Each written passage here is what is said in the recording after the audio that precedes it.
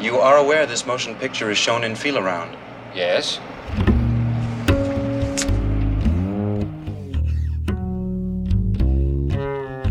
Welcome to Extended Clip, episode 23. I'm one of your hosts, Eddie Averill. I'm Malcolm Baum. I'm JT White. And today, we're here to talk about a couple of films. Dr. T and the Women, the Robert Altman film from 2000, and Kentucky Fried Movie, the John Landis effort from 1978, written by the ZAZ writing combo. Zaz. Directed by known murderer John Landis. Yeah. JT, how did you come about this selection? Is there something you need to tell us? Yeah, I kept on wondering. You didn't reveal this to us earlier. I'm just like, how are these movies related? You called this double feature JT's Dirty Little Secret, if I recall correctly. Well, fans of the show, if you've listened to last week's episode, I directly mentioned that I jacked off to both of these movies in my youth. But what I didn't mention then was that I only busted to Kentucky Fried Movie. But at various points in our reviews of both films, I will address the specific scenes where I whacked it. So you can join in at home. We'll give you the time code, and you could sync up and jack off at home. Jack off exactly when JT jacked off as a child. JT and I had a long conversation about this yesterday. This is news to me that he busted to one of these movies. I thought both of these were starters, as it were, for a young kid. But I mean, we'll get into it. Yeah. We'll get to those scenes when they come. Mm-hmm. But yeah, I thought it was like an interesting, like, I don't know, they are sort of related in just like generally being like kind of horny films.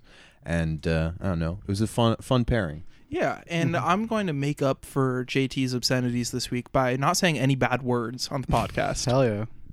Me neither. See how long we can keep it going. Dr. T and the Women, our A movie today. Not a very reputable film. In fact, one of Altman's least critically acclaimed or most critically reviled. I don't know why. It's really great, right? It's real breezy. Yeah, it's nice. awesome. Yeah, I love it. Yeah, I remember like this, I mean, aside from being a movie I jacked off to, always, I never like watched it in full. And so I was very curious because I think like, I don't know, in just generally in being in like the canon of horny cinema, it seemed like an interesting like curiosity, especially because so many people hate it. People didn't like it because maybe Altman's satire wasn't obvious enough. Satire's in the news. You hear about this? Yeah, people have been acting real satirical lately. Yeah, certain Marvel filmmaker Taika Waititi is making has made and is getting vast acclaim for an anti-hate satire, as stated in the poster and in the trailer. And you know, this movie is more subtle. This movie does not have satire of upper class, rich shitbag hang-ups about sexuality at the turn of the 21st century in its trailer. It kind of presents itself as a rom-com, but if you can watch a movie, you can see what Altman is doing from his authorial standpoint as the director. Yeah, I also feel like the premise alone is very, I mean, just as I was confused as a young boy by this premise where it's like a gynecologist, Richard Gere, that handsome man, the women, there are multiple. It like you get a like definitely could get like a misinterpretation that you would be going into some sort of like exploitation kind of territory. Some like a hot, dangerous movie where Richard Gere is a rogue gynecologist. I mean, if this was more of like an erotic thriller, that would be insane. I mean, it's not for Altman to make, obviously. That's like a real trashy DTV kind of thing, but that would be pretty funny. But it's not. And it's not presented as anything too serious, too. It's kind of played as a rom-com for the most part, which I think is perfect because it's just putting it right in your face that people's ideas of romance or sexuality or whatever at that point in time were kind of so like so influenced by like romantic comedies basically, and this takes a more hard look at it and like the logic of those movies, and it definitely punishes its character at the end that other movies, lesser movies, would definitely reward. And it kind of sneaks up on you because throughout the movie it kind of makes a point to show, you know, maybe except for his wife, that he has a great relationship with women. He's like kind of a ladies' man, but not, you know, not a womanizer, just a real respectful guy. Yeah, he's a woman respecter. A woman respecter. Yeah, this is a movie about an ally, dude. How to be the perfect ally. Classic nice guy territory. So who are the women in his life? Because this is a movie about, you know, and you could also cut together a trailer of it being like a madcap comedy. You know, these women are driving me crazy. I mean, he says that at one point. And he's got Laura Dern, and that's the sister of his wife, who's played by Farrah Fawcett. Yeah. And then he's got a couple daughters played by Tara Reid. Tara Reid. She's like the conspiracy theorist one.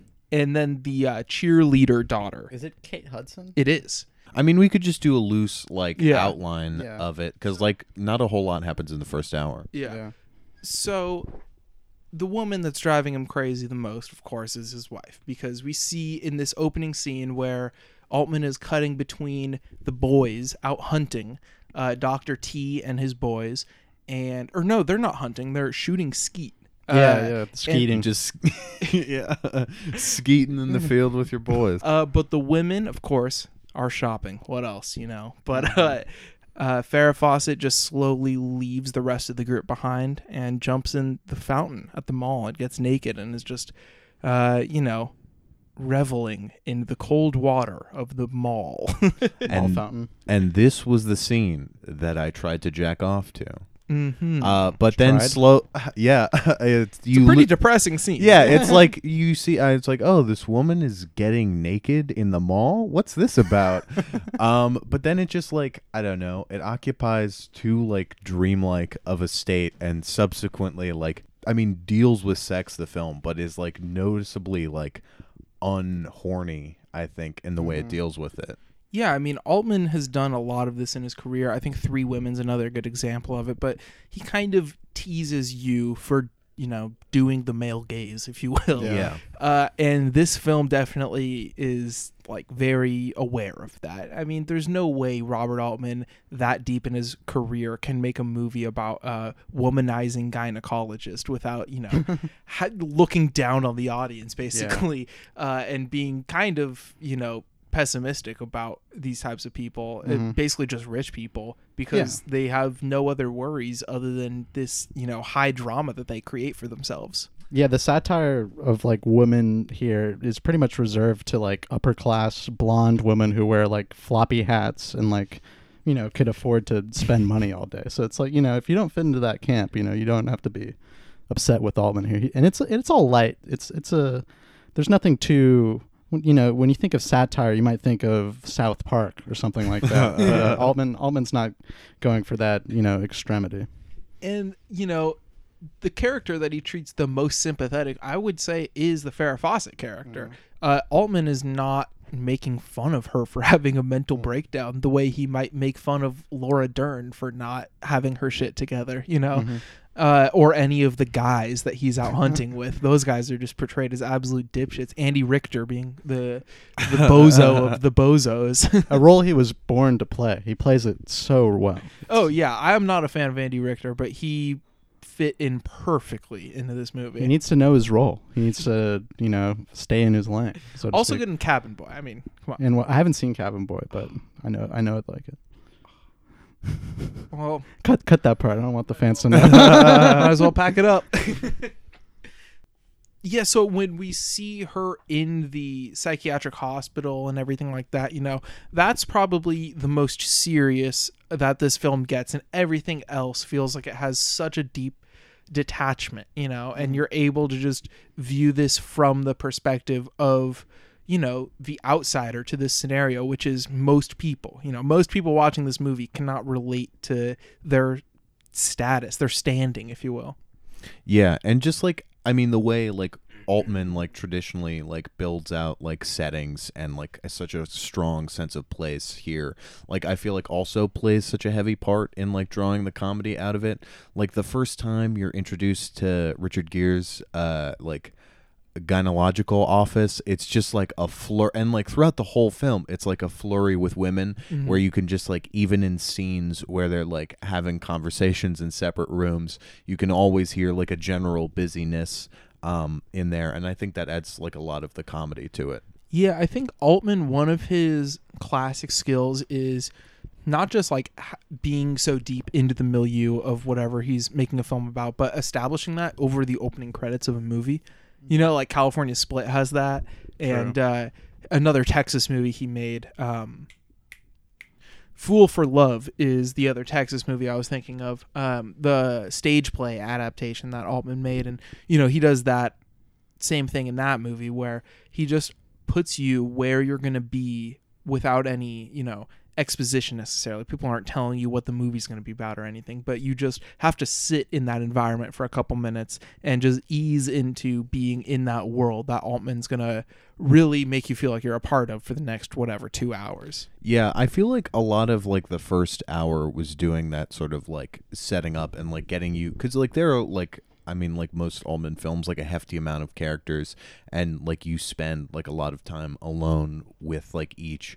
But in that second half is where it really like sort of swings to life. And I don't know, I appreciate like such a gentle like introduction to the world. Yeah.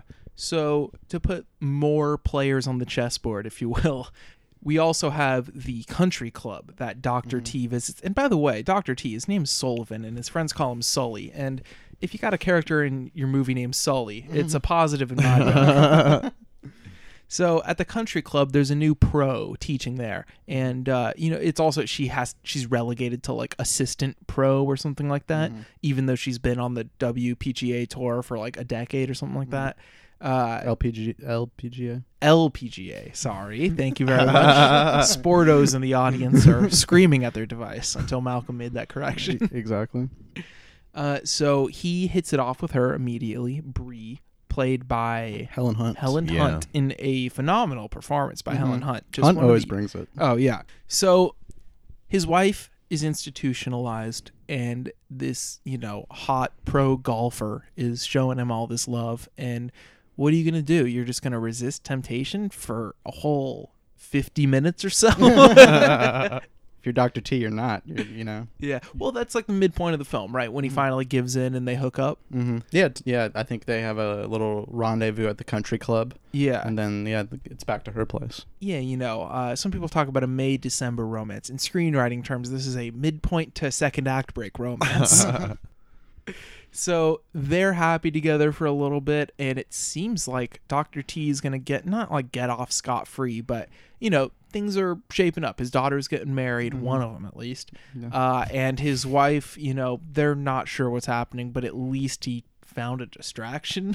Yeah, exactly. I mean, he goes to see her at one point during then, and he's like reassured for some reason. Yeah, that scene where he visits her after a while is really just like depressing, because like she's really excited to see him, but she's just referring to him as her brother, and like she's getting everyone else's name wrong too, and she's clearly just, you know, not ready to be back. And so that kind of makes him feel, I think that reassures him about cheating on her. Yeah. Also, I mean, pretty soon after he hooks up with Hunt, like, gets a phone call, and it looks like, a divorce might be in order. Yeah, and this is where it's starting to tease you. Like, looks like things are going to shape up for Dr. T. You know, it's going to be a nice classic rom-com, you know. No, man, it's not going to be like that. You're going to get a rough second act break that Altman just absolutely nails, where he gets the phone call that he's getting divorced, and that's when Helen Hunt's character, you know, is taking a little weekend trip to New Orleans. And then he also finds out that his daughter, who's going to get married, turns out she shouldn't be getting married because she's secretly been gay. Damn.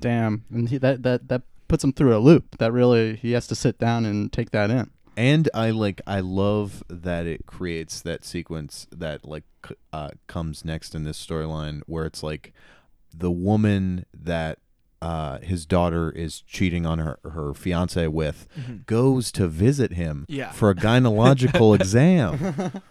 Which move. is just insane. That's just like, come on.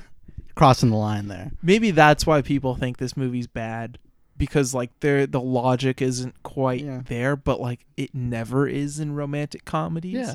And who cares? It's fun. That's such a funny. It's also set at piece. least more thought provoking. What more could you want? And it's also like really counteracting like Dr. T's misogyny in like the first half, where he's like a guy who's like a very old-fashioned guy who's like figured out women. Yeah. Who's like, oh yeah, I know, like they're different from men in this and this and this way. Yeah. And then the second half sort of really shakes his understanding of all of his relationships with women.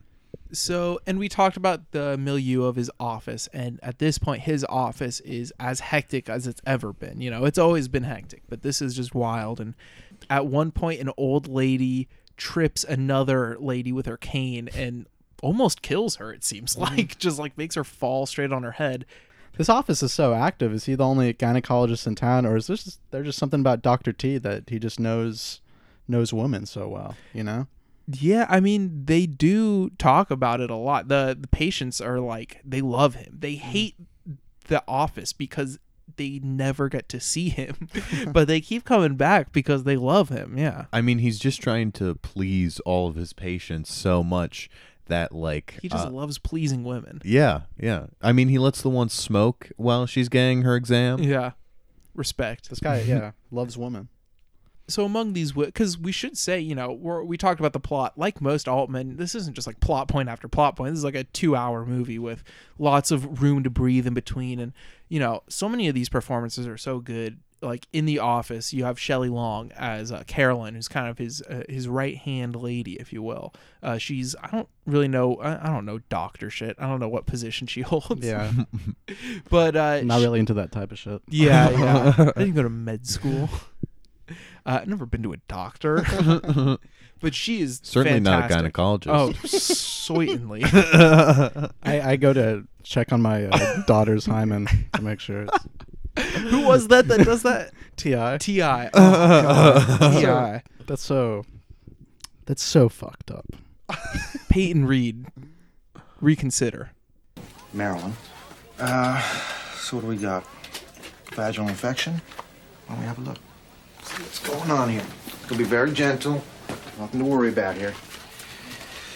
So, you don't know who Belle Starr is, huh? Everything falls apart at that moment where he sees the secret lover of his daughter's vagina, and he knows that something's wrong and he needs to get out of there because all of these women are driving him crazy.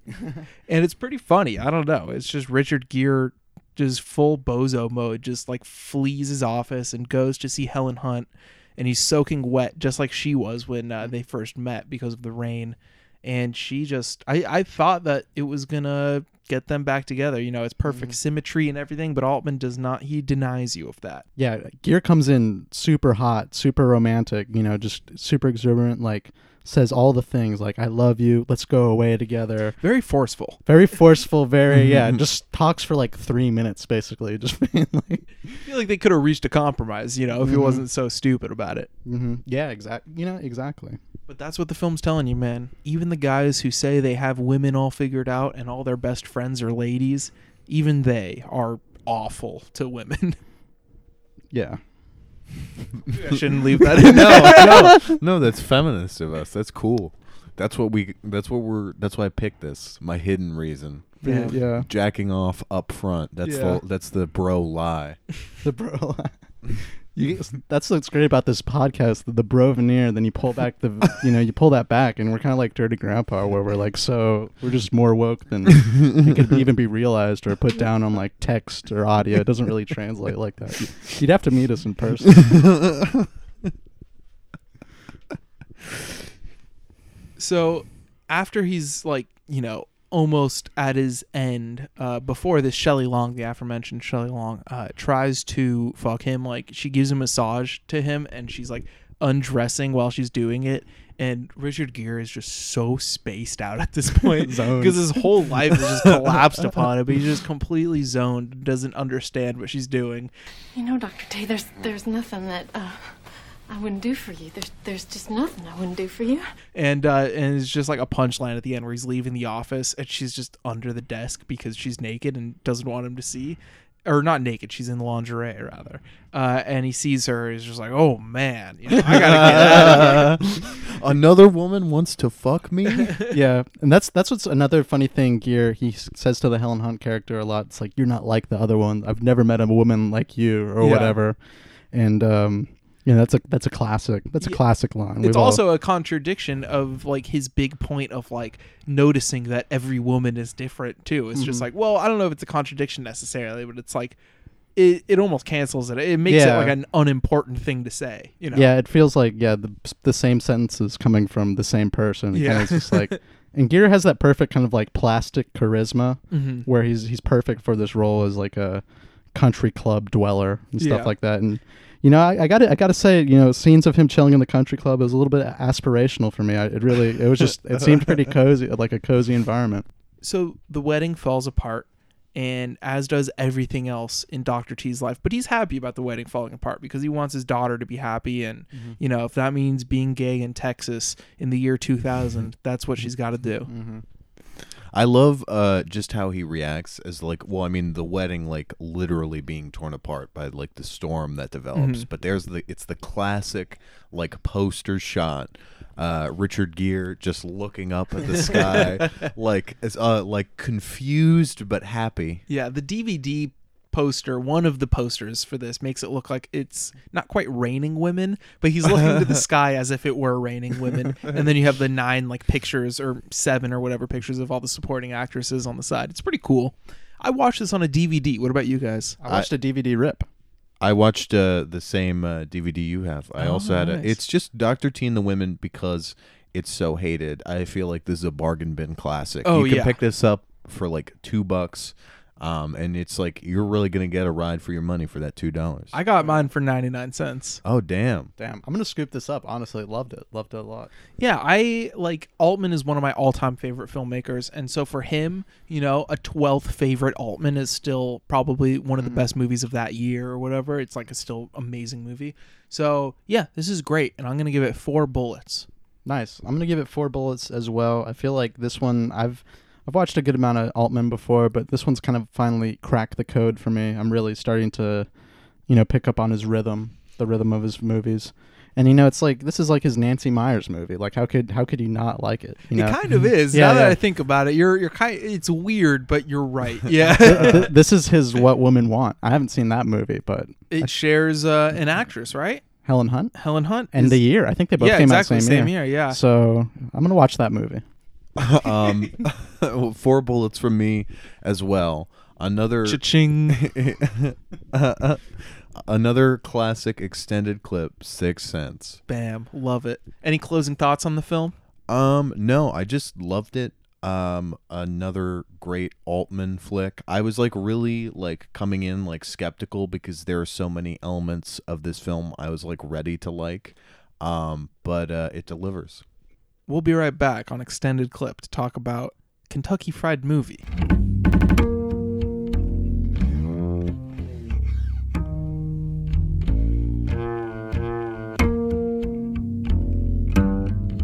And we're back on Extended Clip. Before we get into the Kentucky Fried Movie, anything else you guys watched this week that you want to talk about? Yeah, before watching the movies for the the double feature that we do every week, I did a little home screening myself. I watched a little movie, and unbeknownst to me, I didn't know that Dr. T and the Woman was about a male gynecologist and, a little bit about gynecology in general. And lo and behold, the movie I decided to watch, Dead Ringers, another movie about gynecologists, but, this is a little bit more sinister. It is a horror movie. It's Cronenberg. And, it's about twin gynecologists who fuck the same woman. One is more charismatic, seduces the girl, and then the other one is the bookworm who's kind of the brains behind the group. And, of course, this leads to a lot of weird sexual tension between the brothers and a girl that eventually that the nerdier brother decides to date. And I don't know, it's not my favorite Cronenberg, but it's really great. It has a great commitment to like a certain mood.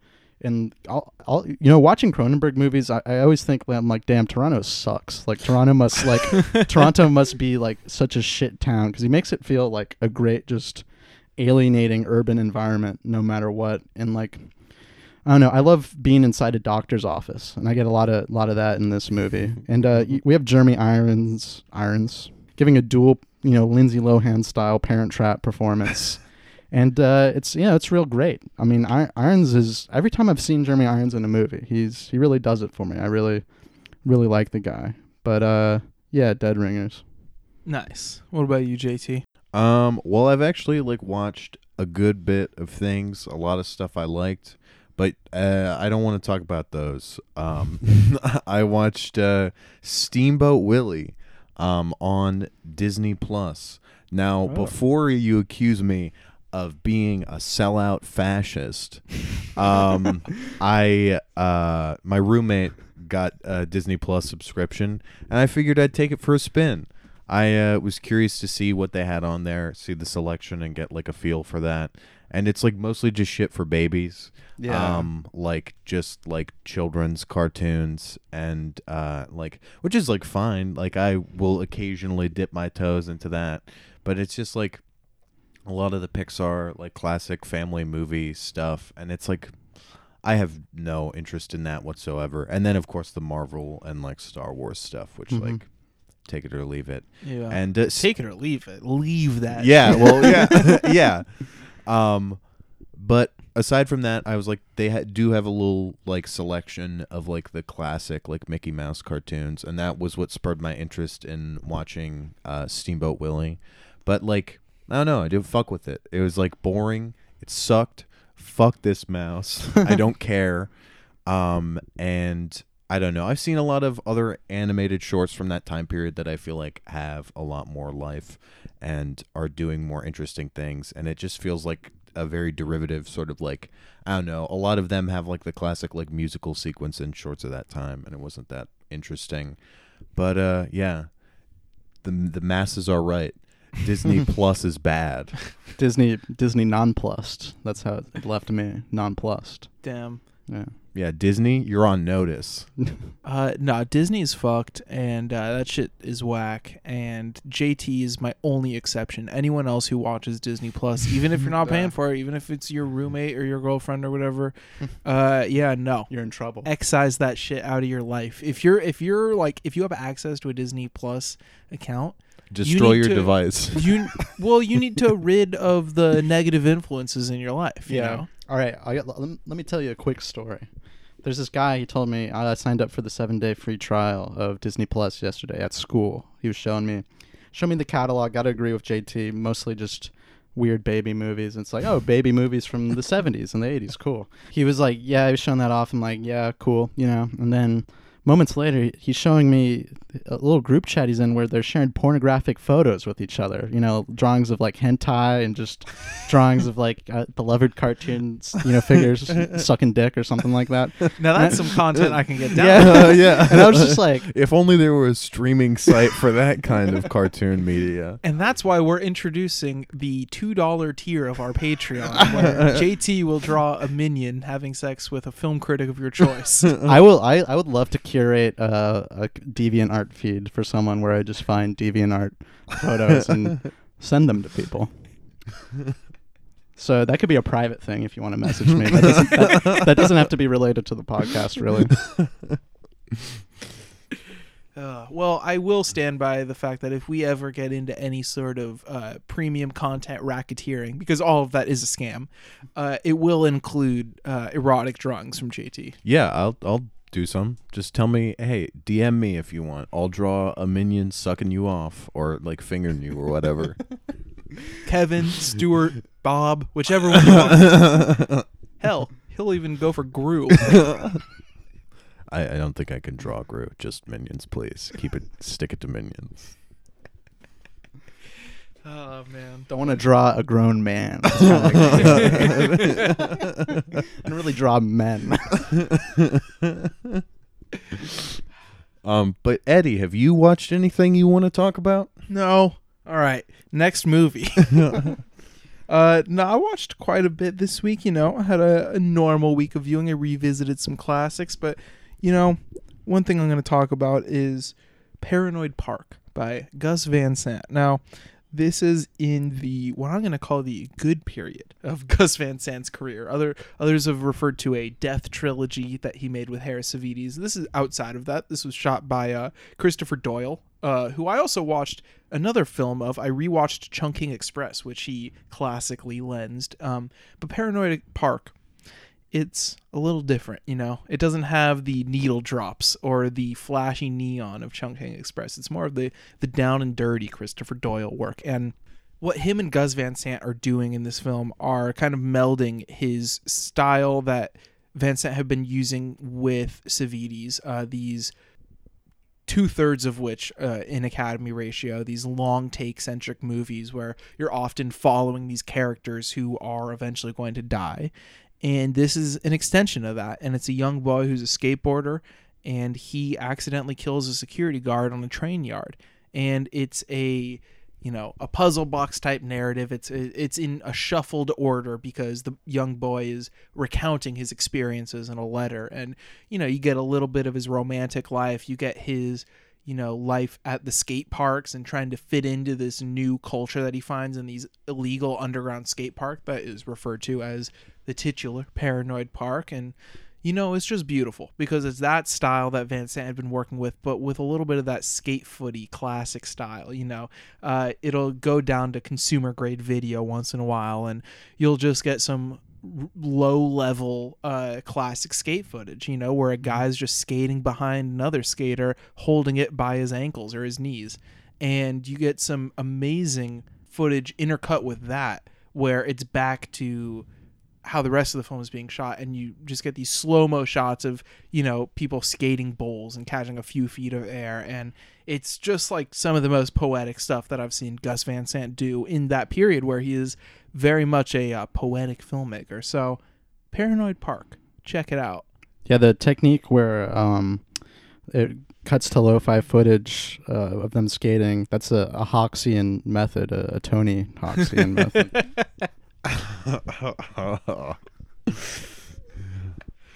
I was sitting on that one for like 30 seconds. I was like, would be the perfect time to say this. You see, this film more emulates the gritty realism of the Skate franchise. And so on to our B movie for the weekend. Weekend? Extended clip weekend edition. Have some fun. They come out on like Friday, yeah. It is true. Everybody's working for the weekend, and that's when they listen to extended clip. Right when they get off that Friday. Yeah, you 5 punch o'clock. that clock. Punch that clock. You get in your car, start the engine, and then extended the commute clips, home. Yeah, extended clips playing. And then you give it the second listen on Sunday. Like Tarantino with Newsroom, where he would watch it when it came out and then watch it again right after, and then he would watch it again the night before the next episode came out.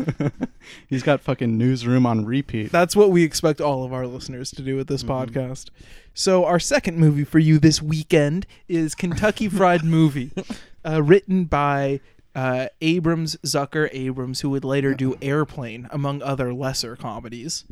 And directed by known murderer, as we said, John Landis. Wait, did you say Zucker? Did Abrams?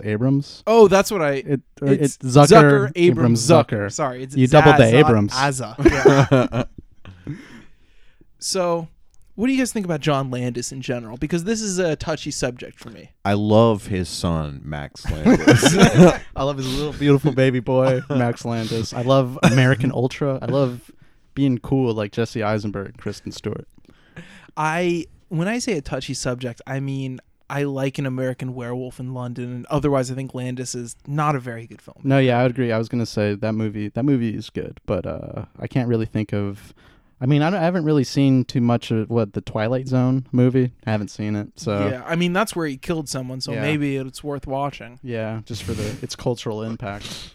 And its impact on one person and their family. Yeah, I think it's a couple. I think he got a couple people. I thought he just killed one kid. Maybe it was two. Because I always heard one name associated with it. Yeah, you're probably right, then. It's probably just one person. John Landis directed this after he made a movie called Schlock, which was another kind of tribute to the movies and going to the movies and making fun of movies that are lesser than you.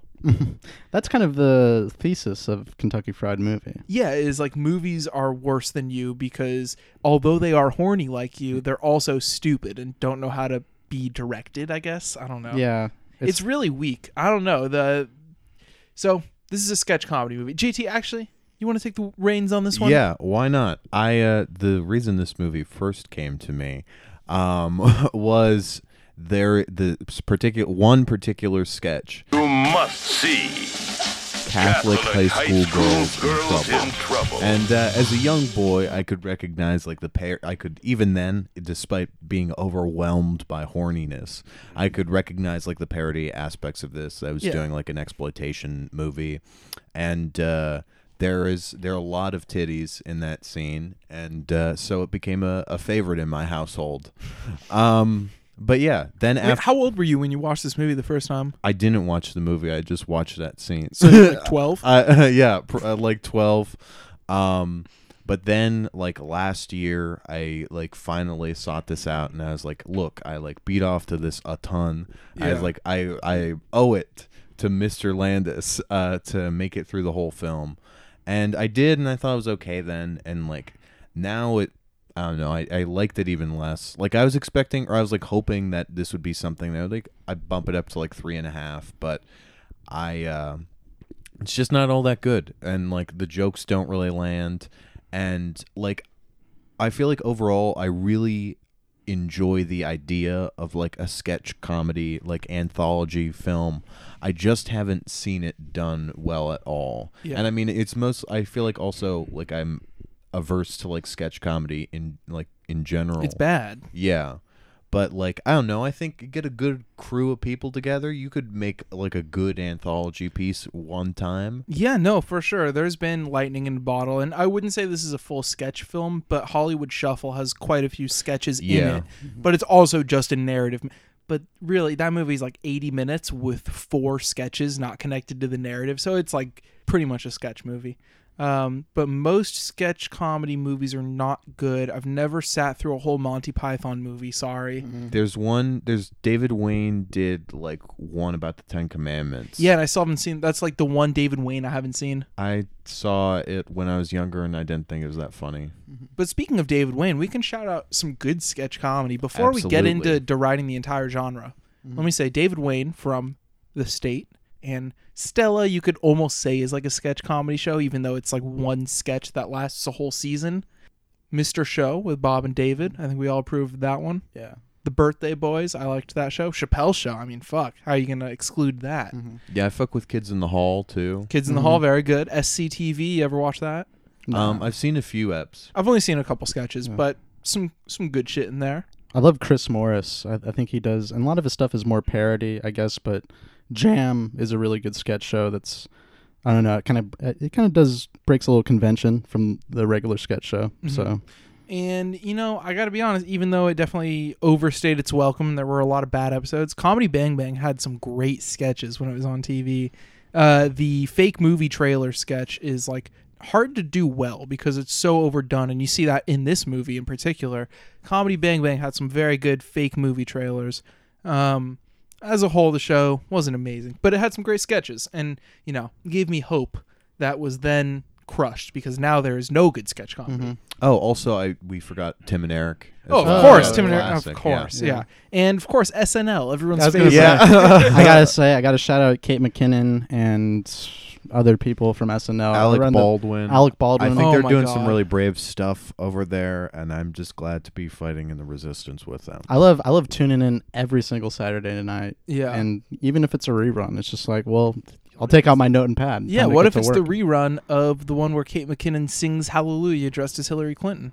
Little Leonard Cohen tribute. That was a beautiful moment in sketch comedy history. Up there with when Bob hit David on the head with a dildo in the porn store sketch. Yeah, I've been getting into Leonard Cohen lately. What a good musician. What is kind of is there a premise to this movie, really? I mean, I think it's like loosely structured around like a news room. Yeah, like watching TV. Yeah, yeah, kind of. Flipping around. So you see some fake advertisements, you see some fake movie trailers, and then you watch like a 30-minute kung fu parody in the middle, and that is where I was completely just off board. Like, where are the jokes? Yeah, I mean, what's first even funny about this? 20 minutes or so, like, you know, it had that 30 Rock style, like, level of joke pacing, but they hit at such a lower level than something like 30 Rock, where it at least made me laugh probably 3 or 4 times over the first 20 minutes. Yeah. Even though all the sketches were like bad, but then that kung fu thing comes in, and it's like, had he seen like 2 Bruce Lee movies and 1 other Hong Kong movie, and was like, I can make fun of this shit. I know what I'm doing, you know? Yeah. It's boring as fuck. It's really boring, and a lot of the humor comes from, you know, like we said before, kind of looking down on certain types of movies, whether it be, you know, kung fu and porn. Those are the only 2 I could come up with off bat, but I think extended clip are, you know, both very pro those 2 categories. So it's just like, you just see that disrespected through, you know, it's supposed to be levity, but it's not. It's just and just lame. Also, just like the pacing of like the movie, I feel like is disrupted by having like this big sketch that stands out.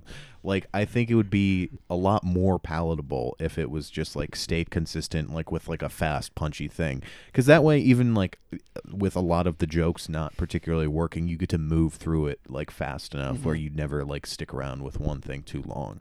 But just like 31 minutes of that are so slow. Yeah. And it doesn't help that, like, I don't like the sketches that much more either. Yeah. So you're looking at, you know, it's kind of a sandwich style format, kind of much like the ZAZ presents format, you know.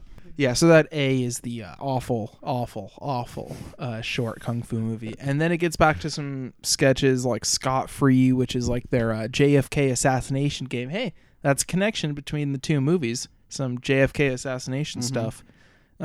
It's a really weak sketch, though. So many of these sketches are just like, you get the joke of it right away, and it has that SNL level of just extending that one joke for fucking 7 minutes or whatever. Yeah. Did you guys find anything in this movie particularly funny? Let's see. I kept some notes. I think I kind of like the Catholic high school girls in trouble sketch a little bit. Well, I know one reason why.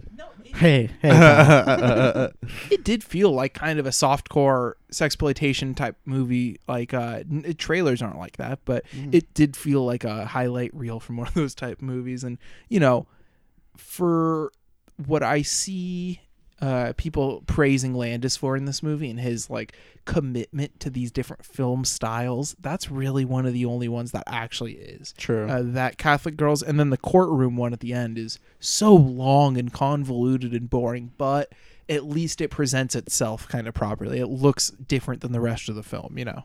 I really like, there's a gag, the one gag I feel like I enjoyed the most was they're doing like some talk show style thing where like they're bringing out different animals and a woman throws the gerbil over her shoulder to get rid of it. Yeah.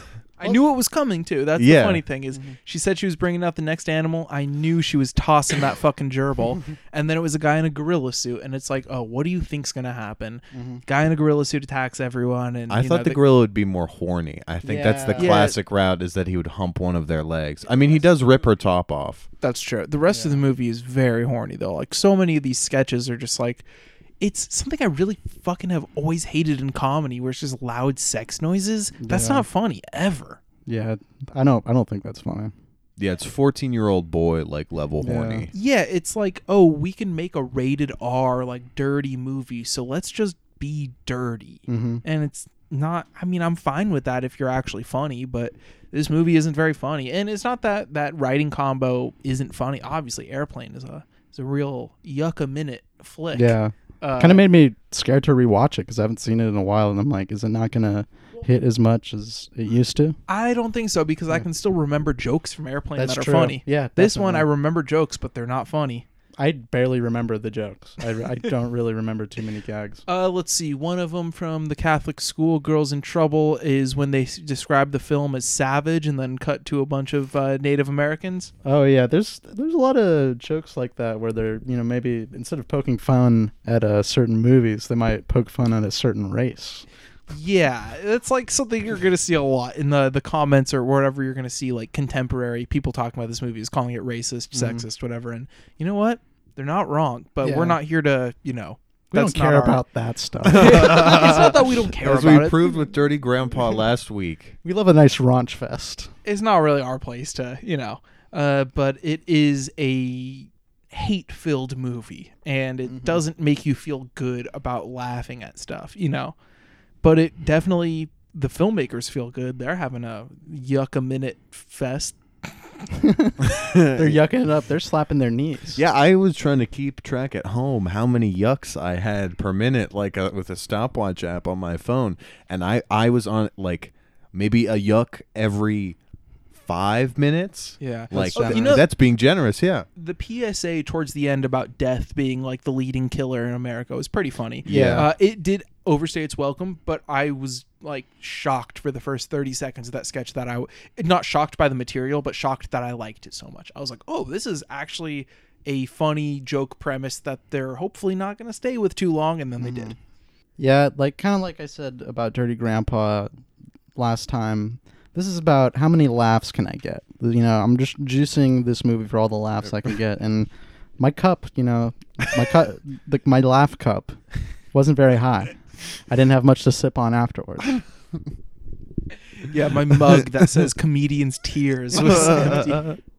There's like, so what I said about the loud sex, sounds like that's the kind of comedy it is, and it ends with another sex gag where this guy and girl are having sex, and the TV is showing these newscasters we saw in the beginning, and they're peeping, and they're each they're imitating the sex noises and like wanting to jack off, I guess. And so that was kind of funny, I think.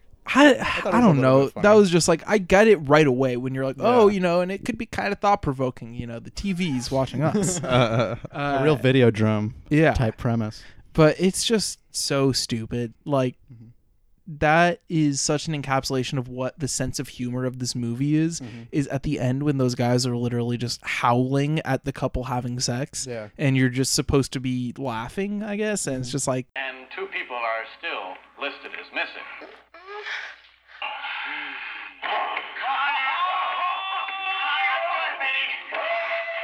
To me, not to be all like Puritan or whatever, because clearly, you just heard us talk about Dr. T and the women and last week's Dirty Grandpa. This movie just did not, it felt icky, for lack of a better words. When it doesn't have the charisma to pull stuff off like that, it could leave a sour taste in your mouth. I mean, I think you can do like horny funny when you're generally not engaging with the horny part of this film. Like part of this movie very much so is proud that it got a lot of young women to take their tops off for it. Yeah. And like doesn't really like isn't really like, I don't know, like the horny part of the comedy is just sort of like leaning into the leering sort of part of it. You could feel the filmmaker, stroke it a little bit. And that's never a good feeling. It's like the inverse of Altman, like it's, he also, Landis also directed Animal House, Yeah, Altman's on that No Nut November shit. Yeah, I think comparing Altman and Landis in their views of like sexuality and how you should portray that on screen, where, on the surface, both of them have a lot of nudity and sex and comedy in their movies. If you know how to watch movies, you'll see the difference. Not to offend any Landis heads out there. I know he has fans, and that's why I said it was a touchy subject. Yeah. There's a lot of people out there who feel the way I feel about his werewolf movie, about his entire, or not his entire catalog, but most of his big hits. And I just never really got that same joy out of something like Blues Brothers or Animal House. Animal House, I think especially, it's weird because being like raised on like The Simpsons and like a lot of comedy that feels like indebted to him. Like there are so many like the classic Simpsons episode Homer Goes to College is like kind of a riff on that like Animal House style comedy, and like I don't know. It's like a weird appreciation where it's like I get like why you could find this funny, but it like too much of it feels dated. Yeah, it's very antiquated. Like the movies you listed, Animal House, Blues Brothers, it just seems like almost kind of gives me like those Fletch vibes of just something that like I really couldn't really connect with, and I feel like people connected with it more just because it was available at the time. Yeah, I hate to be the guy that's like judging a comedy by how well it's aged. That's one of my big pet peeves when I'm on Letterboxd and I just see a comedy and like it's about how it's held up or how it ages, and it's like, who fucking cares? But this one, I don't know, when you're taking that strong of a stance of what you're making fun of in culture and how you approach, you know, sex and stuff like that, like it's gonna either really hold up, as it were, like with Altman, where it's just a thought-provoking critique of people like Landis, or you're gonna be like Landis, where you're showing your ass and you don't care back then, but, you know, it really dates itself by not caring, you know? Yeah, it's the general tone and the posture of this movie that's more maddening than anything else, not, you know, the content itself, at least to me. I also just wish Landis wasn't such a boring director, you know? His attempts to commit to these styles of different film are so boring. Other than the courtroom one, it's like all kind of the same. It's just once in a while he'll do a zoom or something, and it's like, because he's such a cinephile and you can tell, but he doesn't appreciate film the same way that I do, I guess. Yeah. And so I just can't get on board with his type of cinephilia that he's putting out there in this movie. Hey, maybe he needs to hit the art house. Maybe he does, you know. But anyway, I thought this movie was god awful, honestly. One bullet. Ooh, Suicide style. John Landis, you deserve it. Damn. I'm going to give it, you know, 1.5 bullets, even though I don't even really know why. I don't really like this movie like at all, but you know, it's still, you know, the sound was in sync and stuff like that, so it's just like I can't be too harsh on it. Yeah, you know, there's an HD version of it. It's like, not the most. Yeah, it's not. Yeah, whatever. Yeah, I'm giving it 2 bullets because mostly just because of the memories, the personal history I have. Show respect. But I would say skip this one, leave it at Redbox. Just search Catholic high school girls on like a Pornhub or an X videos if you want. Mr. Skin. Yeah. Mr. Skin has a field day with Landis, I'm sure. They have a personal relationship. I'd have to imagine. With that being said, that basically wraps up our discussion of that film. JT, is there anything else you want to say about, you know, being horny in movies and how you should exercise those demons? Yeah, well, I think I do actually. It is like, it is kind of a thing that's weird because people love to talk about being horny on Twitter, and then when someone gets too horny in a review, it's like, this person's so horny. Yeah. And it kind of, where's the line? Where's the what's good, what's not? What do you allow? Are you allowed to say that you jacked off to Dr. T and the women when you were 12? Yeah. It's a complicated relationship. You know, a lot of, you know, cinephiles might have, you know, jerking off to these actresses in this movie. You know, kind of, maybe it could complicate some certain judgments. Well, I think being the self-professed horniest one on the podcast, I have to earn that, right? I am. Where are your stripes? I'm prepared to like talk about it.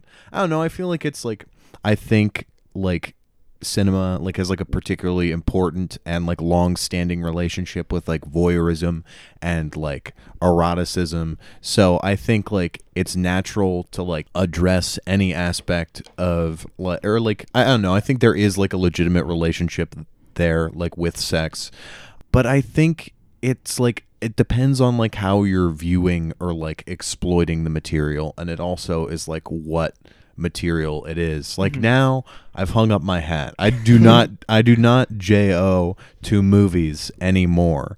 Respect.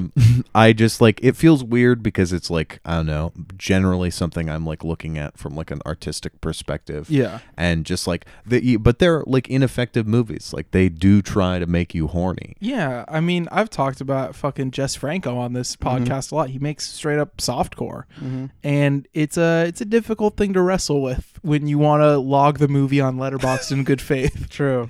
No, like people don't get it. You know, when you say like a lot of criticism of Tarantino is the feet in the shot. You know, it's just like he's just vibing. I don't know. Just like, do you want to tell him to take him down?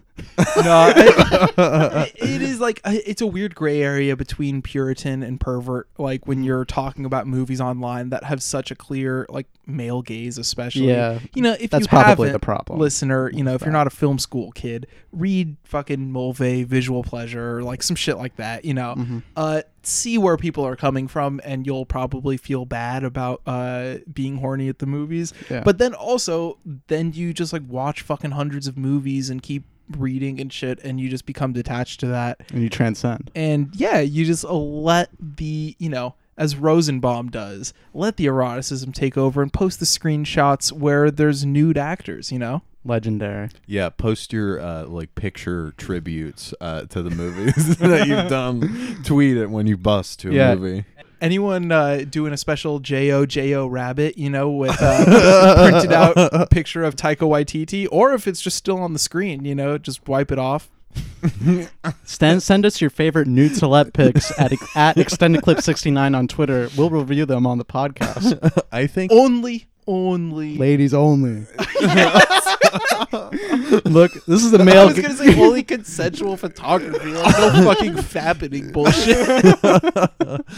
Only rule, ladies only. And that's the only rule we're laying out. As it's been established, Extended Clip did invent Ladies Night. Ladies night. This is a male gaze podcast, and I stand firm on that. No, we are a deconstruction of the male gaze. As always, you can email us at extendedclippodcast@gmail.com. I said last week that we didn't have any, and it's because I can't read. So last week I didn't read one where the subject was yesterday from Ryan Kelly email. And it says, hey, I'm working on a script where I wake up in a world where I'm the only one who remembers Austin Powers. Fancy a shag, you fat bastard? That's all I got. Ryan. Gmail offers me the response, love it. So I'll click that. Love it. no, do haha, that's awesome. Oh, okay, cool. Any word on that, you guys? Hey, keep on writing. Yeah, keep on writing. I'm sorry I didn't get to you last week. Yeah. One tip about screenwriting: you got to write. You got to write. Writers got to write. Writers That's what gotta my write, first baby. screenwriting teacher told me. I'm going to ask him for a letter of rec at school. I graduated like a year ago, and I hope he remembers me. Just fake a Blake Snyder recommendation letter. That's your golden ticket. You get into any school in the country with the Blake Snyder recommendation.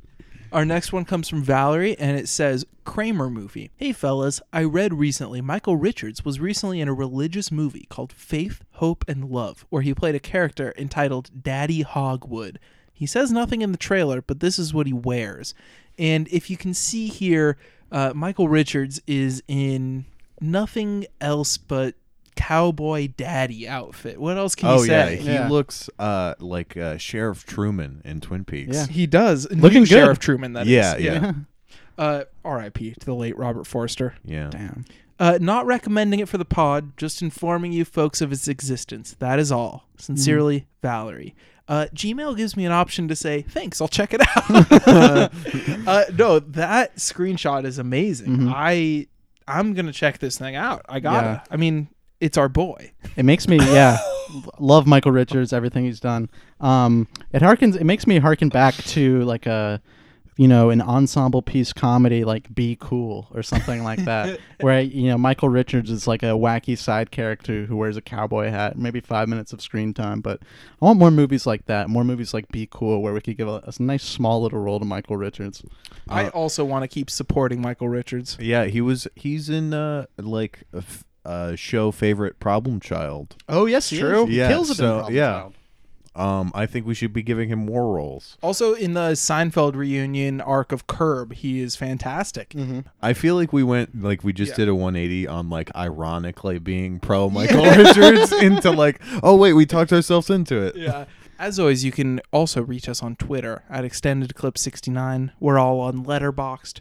I'm at iPod_video on Twitter. I'm at BitchfacePalace on Twitter, and also just to brag, my username is Malcolm on Letterboxd. Pretty cool, right? It's just my name. You know what? I gotta be honest. Whenever I want to check on your profile for something we watch to see the log or whatever, I just search Malcolm on Letterboxd, and you're the first thing that comes up. But it's Malcolm X, directed by Spike Lee, and then it's Malcolm user. Legendary stamp on the site, legendary presence.